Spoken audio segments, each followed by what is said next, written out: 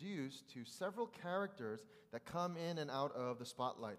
So far in chapter 6, it wasn't like that at all. It was primarily Jesus doing all the teaching and the speaking, and he was speaking primarily to his disciples the entire time. But now, Jesus will almost seem like a secondary character today. He doesn't do much. He enters a city, he gets asked to go to somebody's house, he gets stopped, doesn't actually get to go there, etc., etc. So, and even the main event, which seems like is the main event of healing somebody, is not really highlighted directly. So please follow along as I read the scripture for today. Luke chapter 7, verses 1 through 10. After he had finished all his sayings in the hearing of the people, he entered Capernaum. Now a centurion had a servant who was sick and at the point of death, who was highly valued by him. When the centurion heard about Jesus, he sent to him elders of the Jews, asking him to come and heal his servant. And when they came to Jesus, they pleaded with him earnestly, saying, "He is worthy to have you do this for him. For he loves our nation, and he is the one who built us our synagogue." And Jesus went with them. When he was not far from the house, the centurion sent friends, saying to him, "Lord, do not trouble yourself, for I am not worthy to have you come under my roof. Therefore I did not presume to come to you, but say the word, and let my servant be healed. For I too am a man set under authority, with soldiers under me, and I say to one, 'Go,' and he goes, and to another, 'Come,' and he comes, and to my servant, 'Do this,' and he does it." When Jesus heard these things, he marveled at him, and turning to the crowd that followed him, said, "I tell you, not even in Israel have I found such faith." And when those who had been sent returned to the house, they found the servant well. This is the word of God. Amen. So again, several characters here presented to us, and we'll take a look closely. And as we do, we'll see that each one of these characters will come with their own set of values.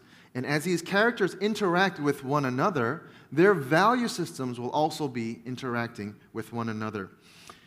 Even in our interactions with people in our lives, much of our values might actually agree with one another. But oftentimes, what we value and how we value the things in our lives will clash.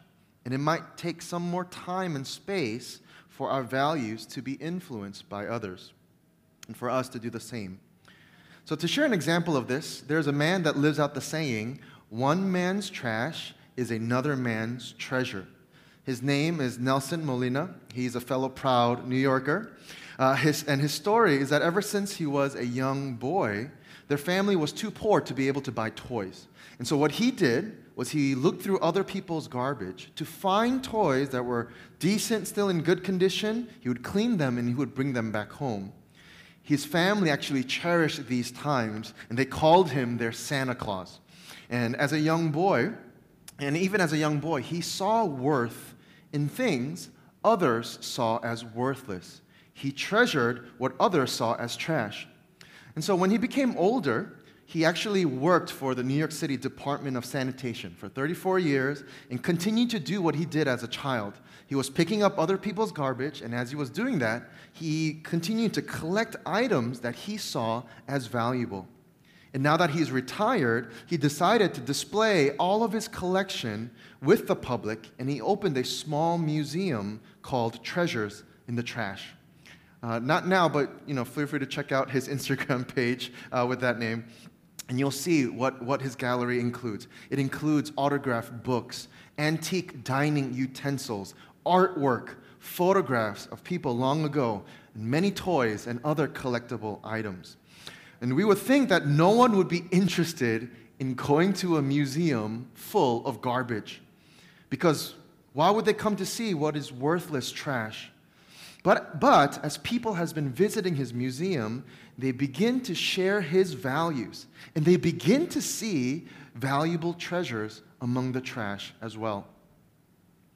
So spiritually speaking, because of sin, we too are like spiritual trash. And I know that sounds a bit harsh to start a sermon.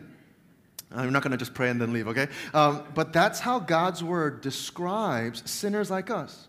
when we compare ourselves to a holy and perfect, righteous, powerful God. And while we should have been thrown out into the streets like trash because of our sin, our Lord Jesus Christ treasures us. He values us lowly sinners, loving us even to the point of death on the cross. This is the love of our Lord Jesus Christ, and this is why He is worthy of our entire lives. So that's the one thing for today.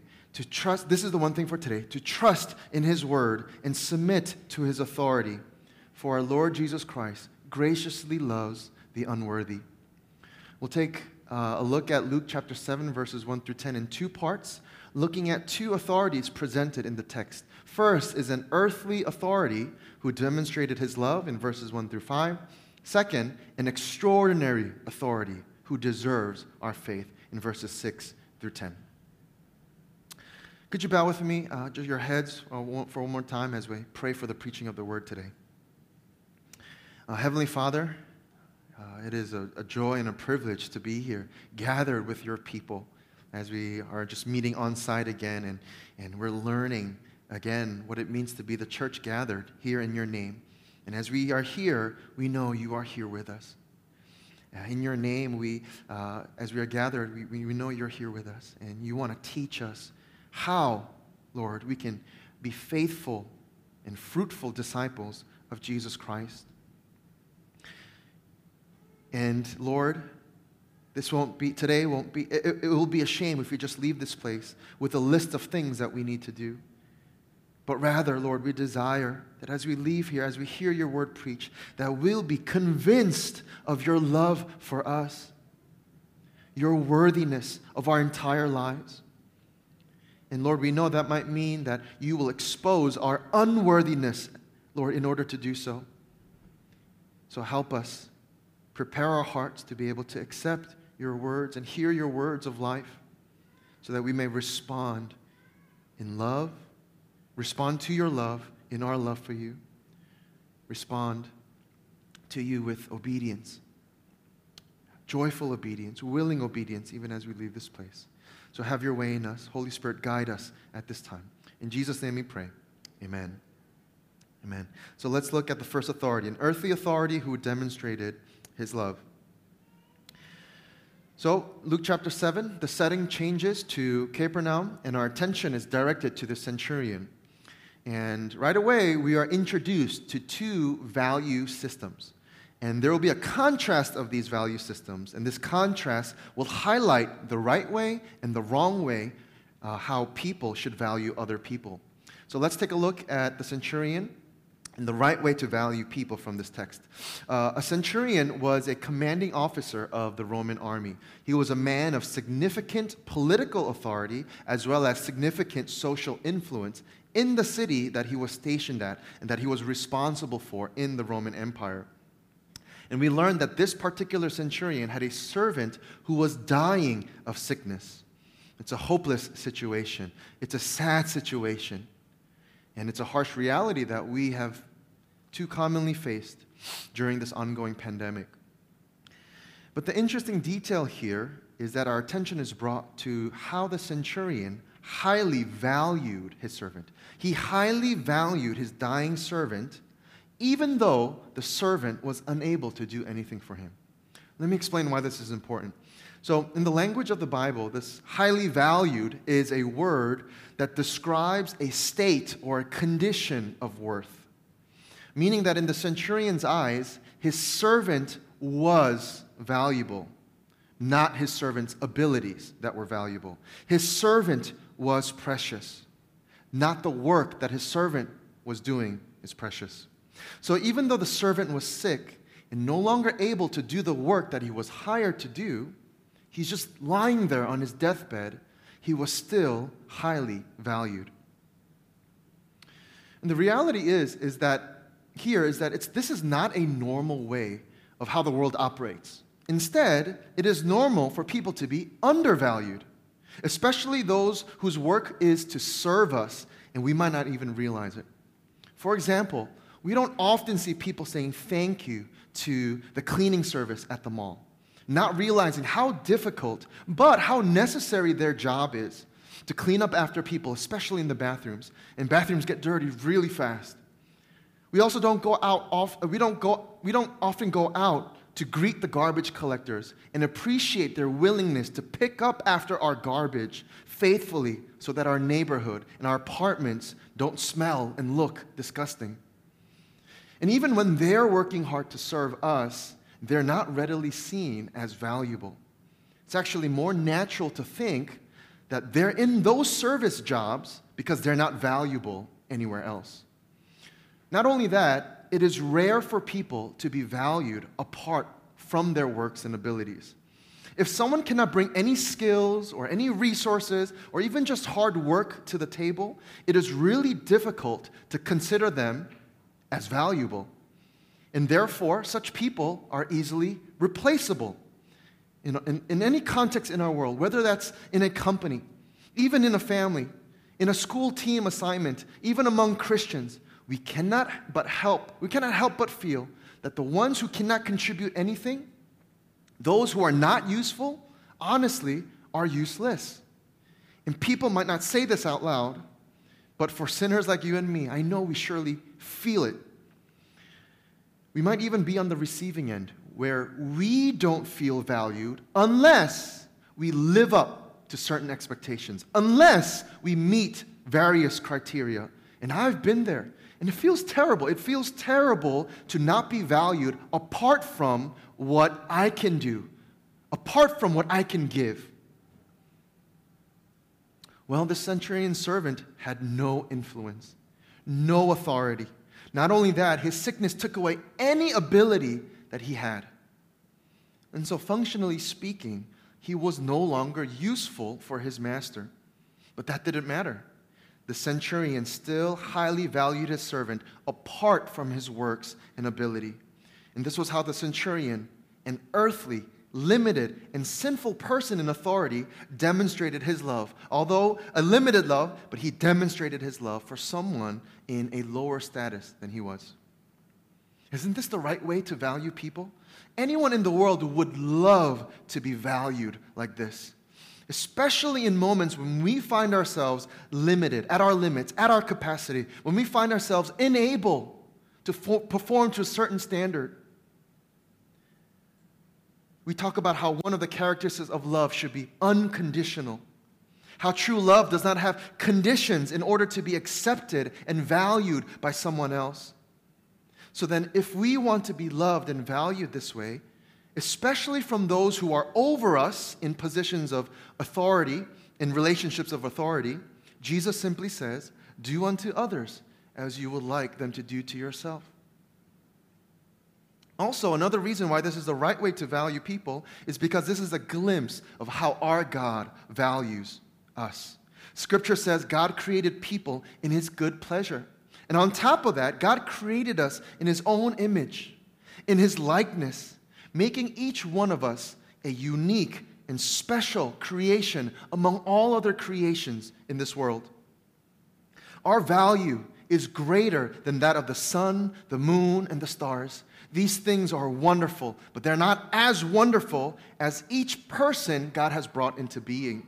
And every single person in the world is one of God's personal works of art that He created, that as He carefully crafted each person in their mother's womb. Each one living by God's grace with God-given worth. So it's strange that somehow, out of all people, here is a non-Jewish centurion, a foreigner to the worship of the true God, somehow demonstrating how God loves us. Again, His love indeed is limited. But how He loved this servant was a glimpse of how God loves us. And so the question we have to ask is, how much more then should we, as people who claim to be of God, God's people, should strive to love and value others this way? And as we think about this question, we move on to verse 3. The centurion here had a hopeless problem on his hands, but everything would change when he heard about Jesus. Jesus was healing all types of sicknesses in that city of Capernaum. Even in the synagogue that the centurion built, Jesus had casted out an unclean spirit from a demon-possessed man. And because of that, many reports about Jesus, about his authority, about his power, went out into every place. And so the centurion decided to seek out Jesus through the Jewish elders that he knew. And so now, in contrast to the centurion's value system, we are introduced to the Jewish elders in the wrong way of valuing people. These elders were the religious leaders of the Jewish people who studied the scriptures and taught the people how to live according to God's law. So in this way, elders also had a significant religious authority and significant social influence over their people. But it was generally not a positive influence as far as we know from Scripture, because they often looked down on people who they labeled as sinners. They didn't like sinners because sinners didn't follow all the religious rules that they should be following. The elders followed all the rules, and they were proud of their own work and ability to live out every letter of the law. And so they separated themselves from such people, which included non-Jewish Gentiles as well. So this is where the centurion story becomes more and more strange. The centurion, even though he was a Gentile, even though he was not Jewish, he had a significant relationship with the Jewish elders. A relationship where he could even ask for a favor from them. And we learn that it's because the centurion actually built the synagogue in Capernaum. That was a place where Jewish people of that city could gather together to worship God. And so the Jewish elders decided to relay the request of the centurion to Jesus. So when they went to Jesus, saying, Jesus, he is worthy to have you do this for him. Now the word for worth here that they use is slightly different from the word for worth that the centurion used. The worth that the Jewish elders are describing is a worth that deserves another worth. It's a worth that deserves to be matched by a worth of equal, if not greater value. It's a merit-based worth. In other words, they are convincing Jesus, this centurion is valuable because of what he did for us. He built us our place of worship. And so that was a big deal, just like it would be a big deal today. If someone fully funded the building of a church or a mosque or a temple, that would be a big deal. It would be a great contribution to that people. So because they received such a great benefit, now here they are pleading earnestly, begging Jesus, because they valued the centurion's merit and his works. And this is the wrong way to value people. It's wrong because their focus is not in the right place in this entire situation. It should be alarming to us that the Jewish elders are not talking about what they should be talking about. They're not talking about this dying servant. There's someone dying. Their concern should be for him. They should be desperate for the dying servant, not the centurion. They should be saying, Jesus, come on. You need to do this. There's someone dying. Just go and heal him like you've been healing every other person. He needs you now. He's on his deathbed. But they don't seem concerned with the dying servant at all. So what kind of value system is this? That even when someone is dying, people are more focused and concerned with the one who did good things for them. In other words, if there was no one to vouch for the life of this dying servant would die. And life would go on. So in contrast to the centurion highly valuing his servant, apart from his ability, Jewish elders valued the centurion because of his ability. So I think it's legitimate to question why the Jewish elders were even pleading earnestly in the first place. If they value people based on their works, seeing people with the merit-based worth, then maybe they thought their earnestness, their desperation, the desperation was not even for the centurion's benefit. Maybe they thought it was for their own benefit. Because if they did this great favor for the centurion and the servant could actually be healed, then the Jewish elders would deserve an even greater favor from the centurion. You got us a synagogue? Yeah, we'll get your servant healed. But now we deserve something else from you. It's like they're saying to to the centurion, you scratched our back, so now we'll scratch your back, but make sure you scratch our back again. And I'm sure many of us have felt this kind of tension in various relationships with other people. It's not a good feeling.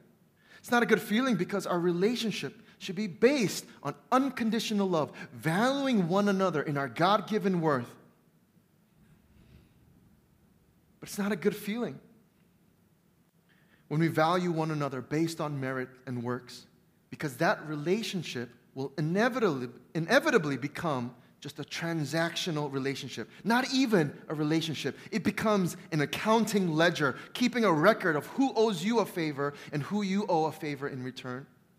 And so obviously, such relationships don't last long, even among people, and it will end in bitterness and frustration. This is why the Jewish elders here, they're missing out on a relationship with the centurion, on their friendship. They could so confidently argue to Jesus that the centurion loved them. And from the centurion's perspective, he probably did build their synagogue out of his love for them. But from the elders' perspective, they understood his love as their own benefit. And if love is misunderstood this way, as merit and works, as soon as the benefits end, the love ends, and the relationship will not be a relationship anymore. What if the centurion could not do them any more favors? The elders will not see his love. So here's a danger in our relationship with Jesus. Because the world operates on merit, we are tempted to bring this merit-based system into our relationship with him. This is a glimpse of how we bargain with Jesus. On one hand, there are times when our bargaining is a little bit more outward, obvious, and blatant. We earnestly plead, begging of Jesus, asking him to do something for us because we feel like we have done something right. Jesus, I gave to the church. Jesus, I served. Jesus, I sacrificed for you. And we somehow think we have become worthy enough for Jesus to now do a favor for us. Obviously, that's wrong because there's nothing we could ever do that could make us worthy enough for him. And so we might never say to Jesus, Jesus, look at me. Jesus, I'm worthy to have you do what I ask. We might not say this, but we have this posture in a more subtle way. It comes out when we feel like we're not receiving what we have asked for. As we have prayed for that very thing. Like the Jewish elders, we pleaded earnestly, begging Jesus, grant us the very thing that we have been asking for. Again and again, you can fill in the blank with whatever that one thing is that you're so desperately longing for, whether it's a relationship or it's that certain job or position or for a certain status. These things might be okay to ask God in prayer, but what happens when days and weeks go by without our prayer being answered, without our requests being fulfilled? What if months and years go by? It will come to a point where we feel like God is not even listening. God doesn't even care. This is when this merit-based system starts to creep up in our hearts. We wonder, God, what's the point of trying to live for you? Why am I wasting my time at attending these gatherings, meetings for the church? Why should I keep giving? Why should I try to do all that Jesus tells us to do when you're not going to do anything for me? And so we may have started off our journey with Jesus, rejoicing in his love for us, thanking God for his grace. But then when we feel dry and distant from Jesus and we begin to doubt his love, just because our prayers are not being answered in the ways that we want, when this happens, if we're not careful, we enter into those seasons, that doubt, small doubt, can grow into unbelief. Because all along we have misunderstood our relationship with Jesus, just like a merit-based system, just to do good and to expect Jesus to do good for us in return. This is not how a relationship with Jesus Christ works. It's not about how we feel like we've done our part and now we expect Jesus to do his part. Our Lord Jesus Christ does not want this kind of transactional relationship with us. And we've been learning how Jesus is seriously committed to us. He enables us. He helps us to understand who He is and His love and His great worth. And so as God shows us His values through His Word, as He shows us His love, we will realize sooner or later that something needs to change deep within us. Something about how we value people. Something about our perspective that we may have overlooked. And so in order to apply this first point into our lives, here's life application number 1. Consider our recent interaction with others to better see what our values are.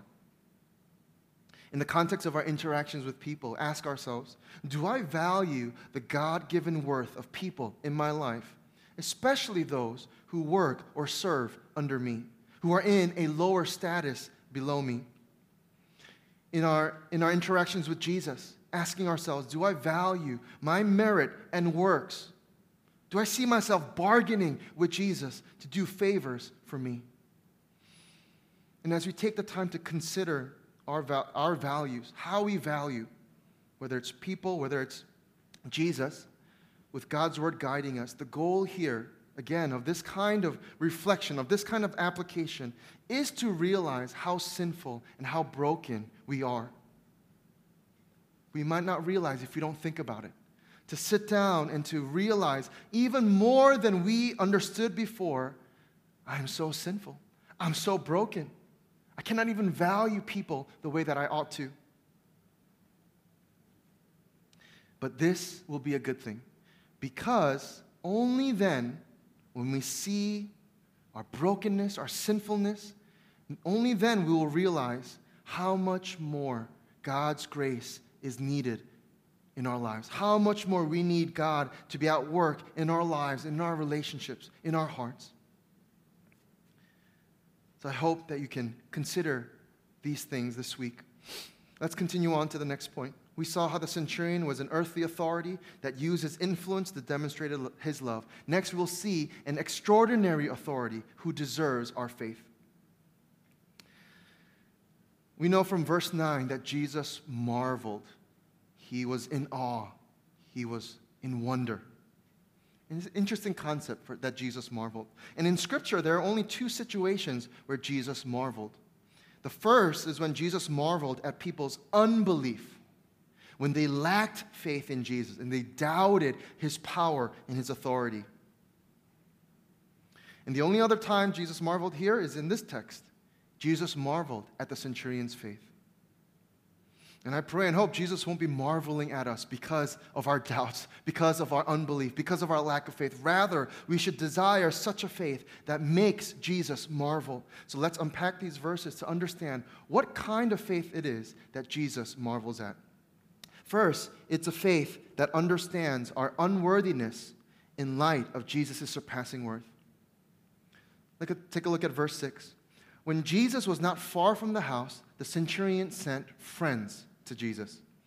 So by now, we should be wondering why the centurion sent elders to ask Jesus to come in the first place, and then to send his friends to stop Jesus from coming when he was almost already there.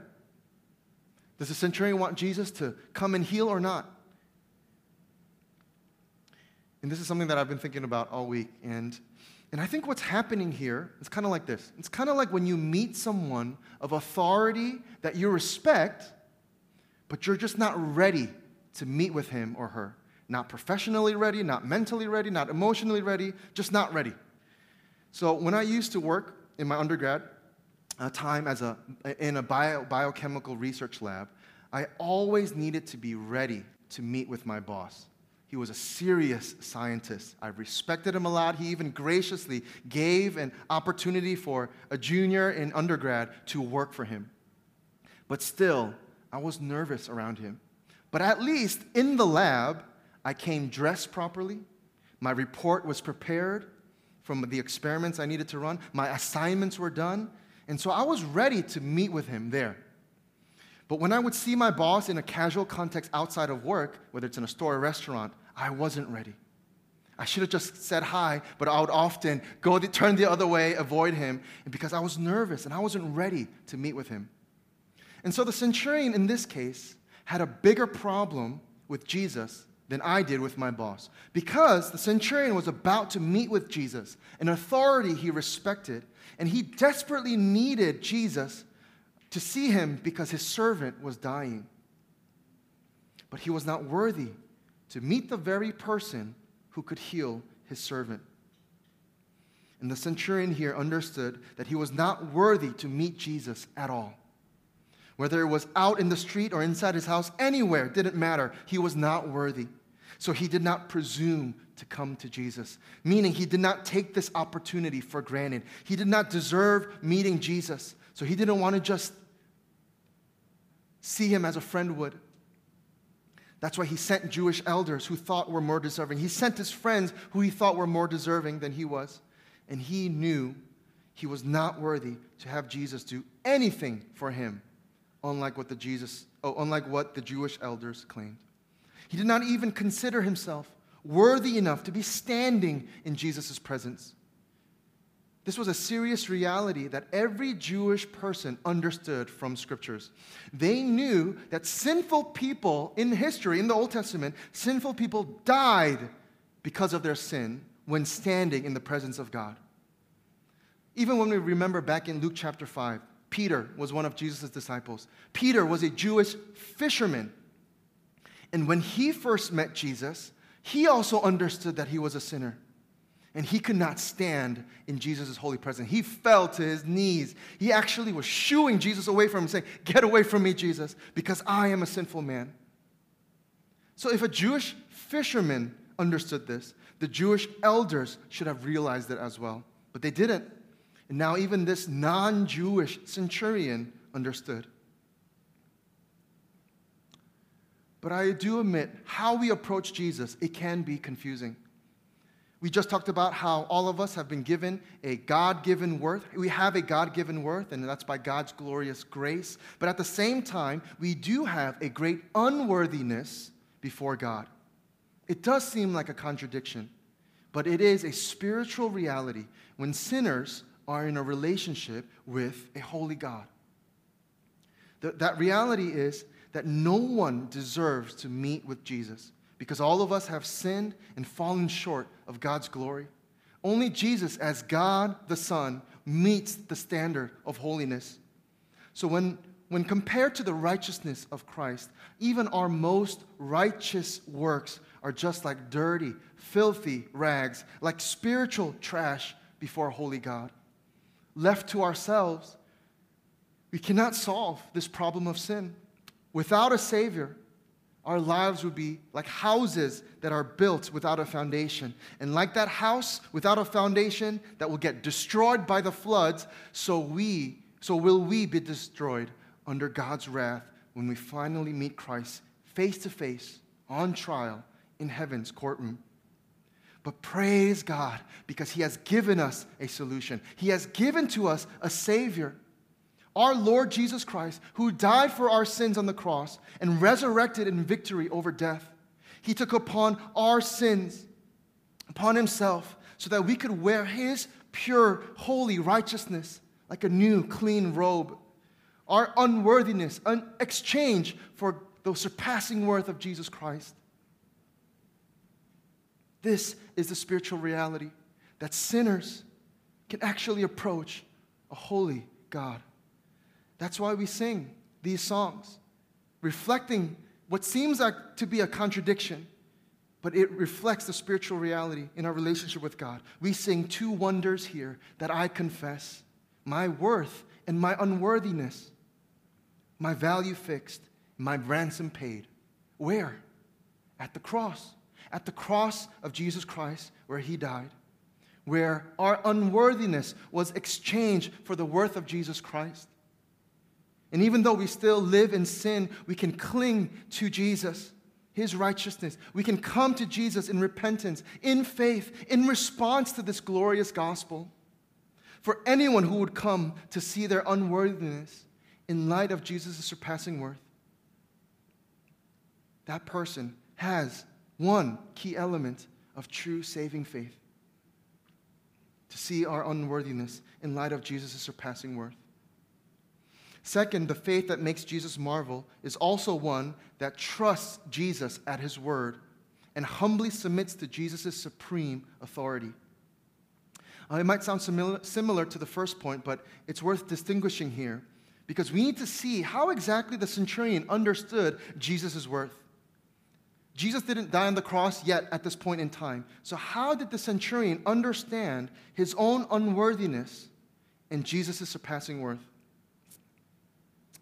And we see from verse 8 that the centurion's understanding of Jesus' worth comes from an understanding that Jesus was exercising a greater authority than anything that he had known about. It was a supernatural authority, an extraordinary authority. As an army captain, the centurion had precise understanding about authority because the centurion was a commanding officer. He had about 100 soldiers in his army unit, and each one of them directly reported to him.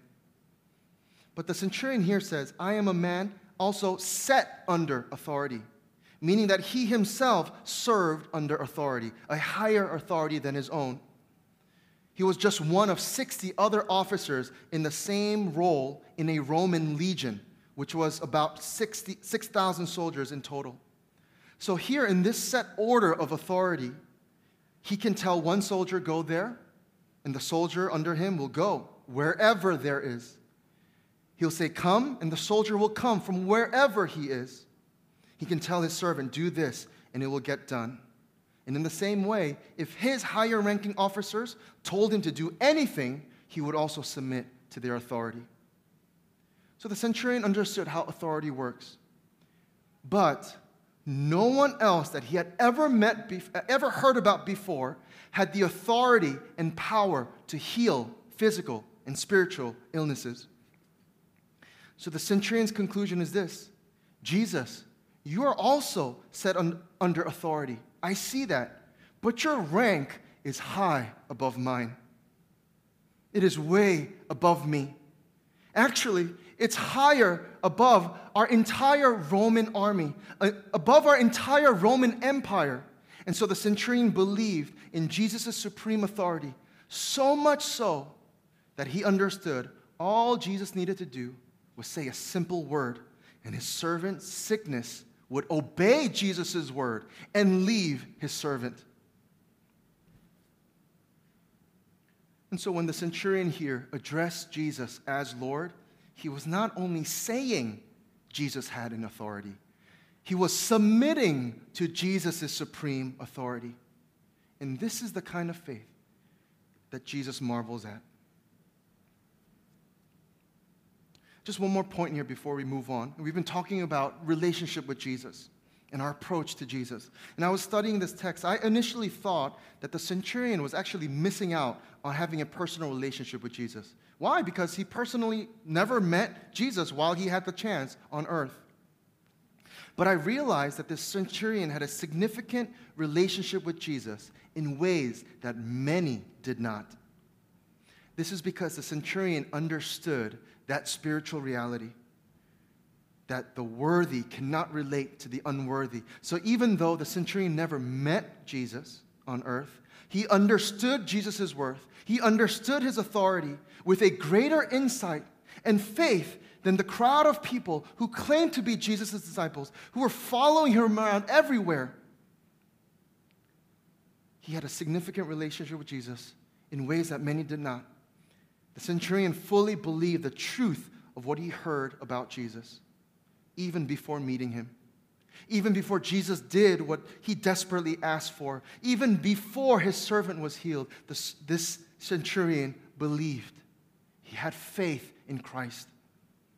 And we know later on that even after Jesus' resurrection, Jesus would ask his own disciples who were with him all the time in his ministry on earth.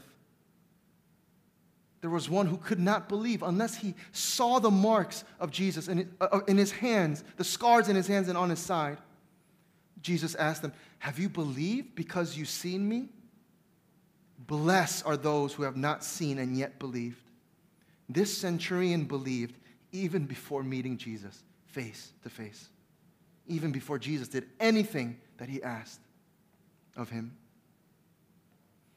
For us on this side of history, on this side of the cross, we believe, we know Jesus Christ has died and he rose again, that his grave remains empty. And by faith, we know, we understand unworthy sinners like us who should not be able to approach Jesus, we are able to approach Jesus, coming only by his grace and mercy. The centurion couldn't bring himself into Jesus' presence. He had some more to learn about how to have a relationship with Jesus Christ. But for us, we know we can come to Jesus, to the one who sits on the throne of God, high above any earthly kingdom, high above any earthly authority. We can come to Jesus as lowly, unworthy sinners, come with a bold confidence, knowing that there's absolutely nothing we can give, nothing that we can bring to Jesus that's of any worth, but knowing that he graciously invites us through his work that he accomplished on the cross. He invites us into a living, personal relationship with him. So will we respond in faith? What else could we give to such an authority like this, to such a love like this, than of our whole lives, our willing obedience and humble submission to Jesus Christ, our Lord, as we strive to live by faith in him? For those of us here who have yet to make that decision in trusting Jesus Christ as Savior and as your Lord, I pray that you can see today our unworthiness and his worth. I pray that as you continue discovering Jesus, who he is and what he has done for you, I pray you'll come to the same conclusion like the centurion and like the members of our church have, that Jesus is worthy of our faith. He's worthy of our entire lives. And we will love to help you along in your journey. And we'll see here, even in the final verses, that those who are living in faith are called to help others along into faith in Christ. So this brings us to our last point in verses 9 and 10, that Jesus uses such desperate and dependent faith of his disciples to call others into faith in him. We first need to try to catch the tension in the air in verse 9. Verse 9 says this: when Jesus heard these things, the words of the centurion through his friends, Jesus marveled at him, and turning to the crowd that followed him, said, I tell you, not even in Israel have I found such faith. This is probably the most awkward silence afterwards in the history, in Jesus' ministry. Jesus actually turned to the crowd of people that called themselves disciples, Jewish leaders, religious leaders who knew God's word, who thought they knew how to live for God. He turns to them and saying out loud, commending the centurion for his faith. And not only that, he directly, to their face, compares them to this Gentile. That's what Jesus means when he says, not even in Israel have I found such faith. What is everyone else in that crowd thinking at this point? Why is Jesus commending that centurion? Isn't he unclean? Isn't he sinful? Why is Jesus commending someone who did not even meet him yet? Who hasn't done anything for him yet? Why is Jesus commending someone who is not worthy? But Jesus' point here was not to offend his disciples. It was not to condemn them or shame them. See, you don't have any faith. No, he was saying he hasn't seen such faith. The disciples, many of them following, they probably had faith. But for them, this was a teaching moment of Jesus. Those who were just challenged in Luke chapter 6 to live out their faith through their obedience, live out their faith in Christ through their obedience to Christ, he turns to them and says, see the centurion? He lives more out the faith that I have been teaching you about. He says to me, Lord, and lives in a way that fits his profession of faith. He trusts in my word. He humbly submits himself to my authority. So, if any disciple was confused with Jesus' sermon in Luke chapter 6 before, then now Jesus was clarifying to them just a little bit more that this faith of the centurion is more of the faith that Jesus was looking for, explaining that this is the kind of faith that he is pleased with, the kind of faith that Jesus will marvel at. So, brothers and sisters in Christ, all of us here, all of us who say we are his disciples, all of us who say, yes, Jesus is worthy, who say, yes, he deserves our worship, our allegiance, our loyal service and submission to his will. All of us who say this, God's word calls us to live in a manner worthy of the Lord, in a manner worthy of the gospel. And we know very well that this doesn't mean that we deserve to live, or that we are worthy to live, or that we will live in a way that will match that deserves a matching worth from God. No, this means that Jesus Christ and the gospel that he teaches us, that saves us, it's so valuable to us. It should be so precious to us in our lives that as we treasure Christ as our surpassing worth, the fruit of that faith, the result of that faith will be a life that reflects his worth. It will be a life that reflects in a manner that reflects the worthiness of Jesus Christ to all those around us. So here we can understand that our relationship with Jesus is not only important for ourselves, but our relationship with Jesus is also important for others. And make sure you catch that. Our relationship with Jesus is not only important for us, it's important for others, especially those who have yet to come to faith in Jesus. They need to see what faith looks like. As they hear the words of life, they need to see that a life that lives out those words. And Jesus will graciously use our lives of faith to teach and show others what it means to live by faith as his disciples. That will happen in the context of our church, with fellow brothers and sisters in Christ, so that Jesus can strengthen the faith of one another as they see our lives of faith lived out. Again, it's not a perfect life, but it's a life that reflects, that understands our unworthiness and reflects Christ's worth. He will also use our lives of faith to teach and show unbelievers who don't know Jesus. And as we share with them Jesus' words, teaching them, going through, studying the Bible with them together, many more will come to believe in Jesus, even though they have not yet seen him. Just like the centurion, whose desperate and dependent faith as he was interceding on behalf of his servant to Jesus, that led to the healing of his dying servant. In greater ways, we will see the salvation of lost people, people who do not know Jesus in our lives. And by faith, meaning as we live in faith and as we live out our faith, we will see our unbelieving family members, our friends, our coworkers, our neighbors who are spiritually dying. We can see them spiritually born again into a new life of faith in Christ together with us. We will be far from living those perfect, sinless lives as long as we are on this earth. But may Jesus use our desperate and dependent faith in Christ to call others into faith in him. This is not just a matter of, I just need to go out and evangelize and share the gospel. No, this is a matter of seeing and treasuring the worthiness of Christ in our lives so that our lives will reflect his worth to all those around us. And so the second way we can apply God's word today is this. In the second life application, consider the surpassing worth of Jesus Christ to better see how he deserves faith from all people. Remember this week that your relationship with Jesus is important for you indeed, but it's important for other people in your life. And so 2 areas to consider this is in our faith in Christ. Do I treasure Christ and what he has accomplished on the cross for my sins?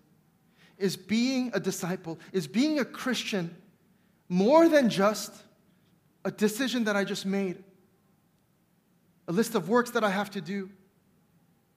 But do I see it as a relationship where I know Christ values and loves me even though I didn't deserve it? And in response, I treasure Christ with my life for what he has accomplished on the cross. Another area is in our gospel witness to consider. Do I desperately invite others to see the worth of Christ and boldly pray for their faith? Just like that centurion, are we desperate to see those who are dying around us spiritually, that they need to come to know and believe in Jesus Christ as well? So as we consider these things and try to apply God's word into our lives of faith this week, again, remember the one thing. Trust in Jesus, trust in his word, and submit to his authority, for our Lord Jesus Christ graciously loves the unworthy. Let me pray for us as we close, and then I'll invite Pastor Eric to lead us in response.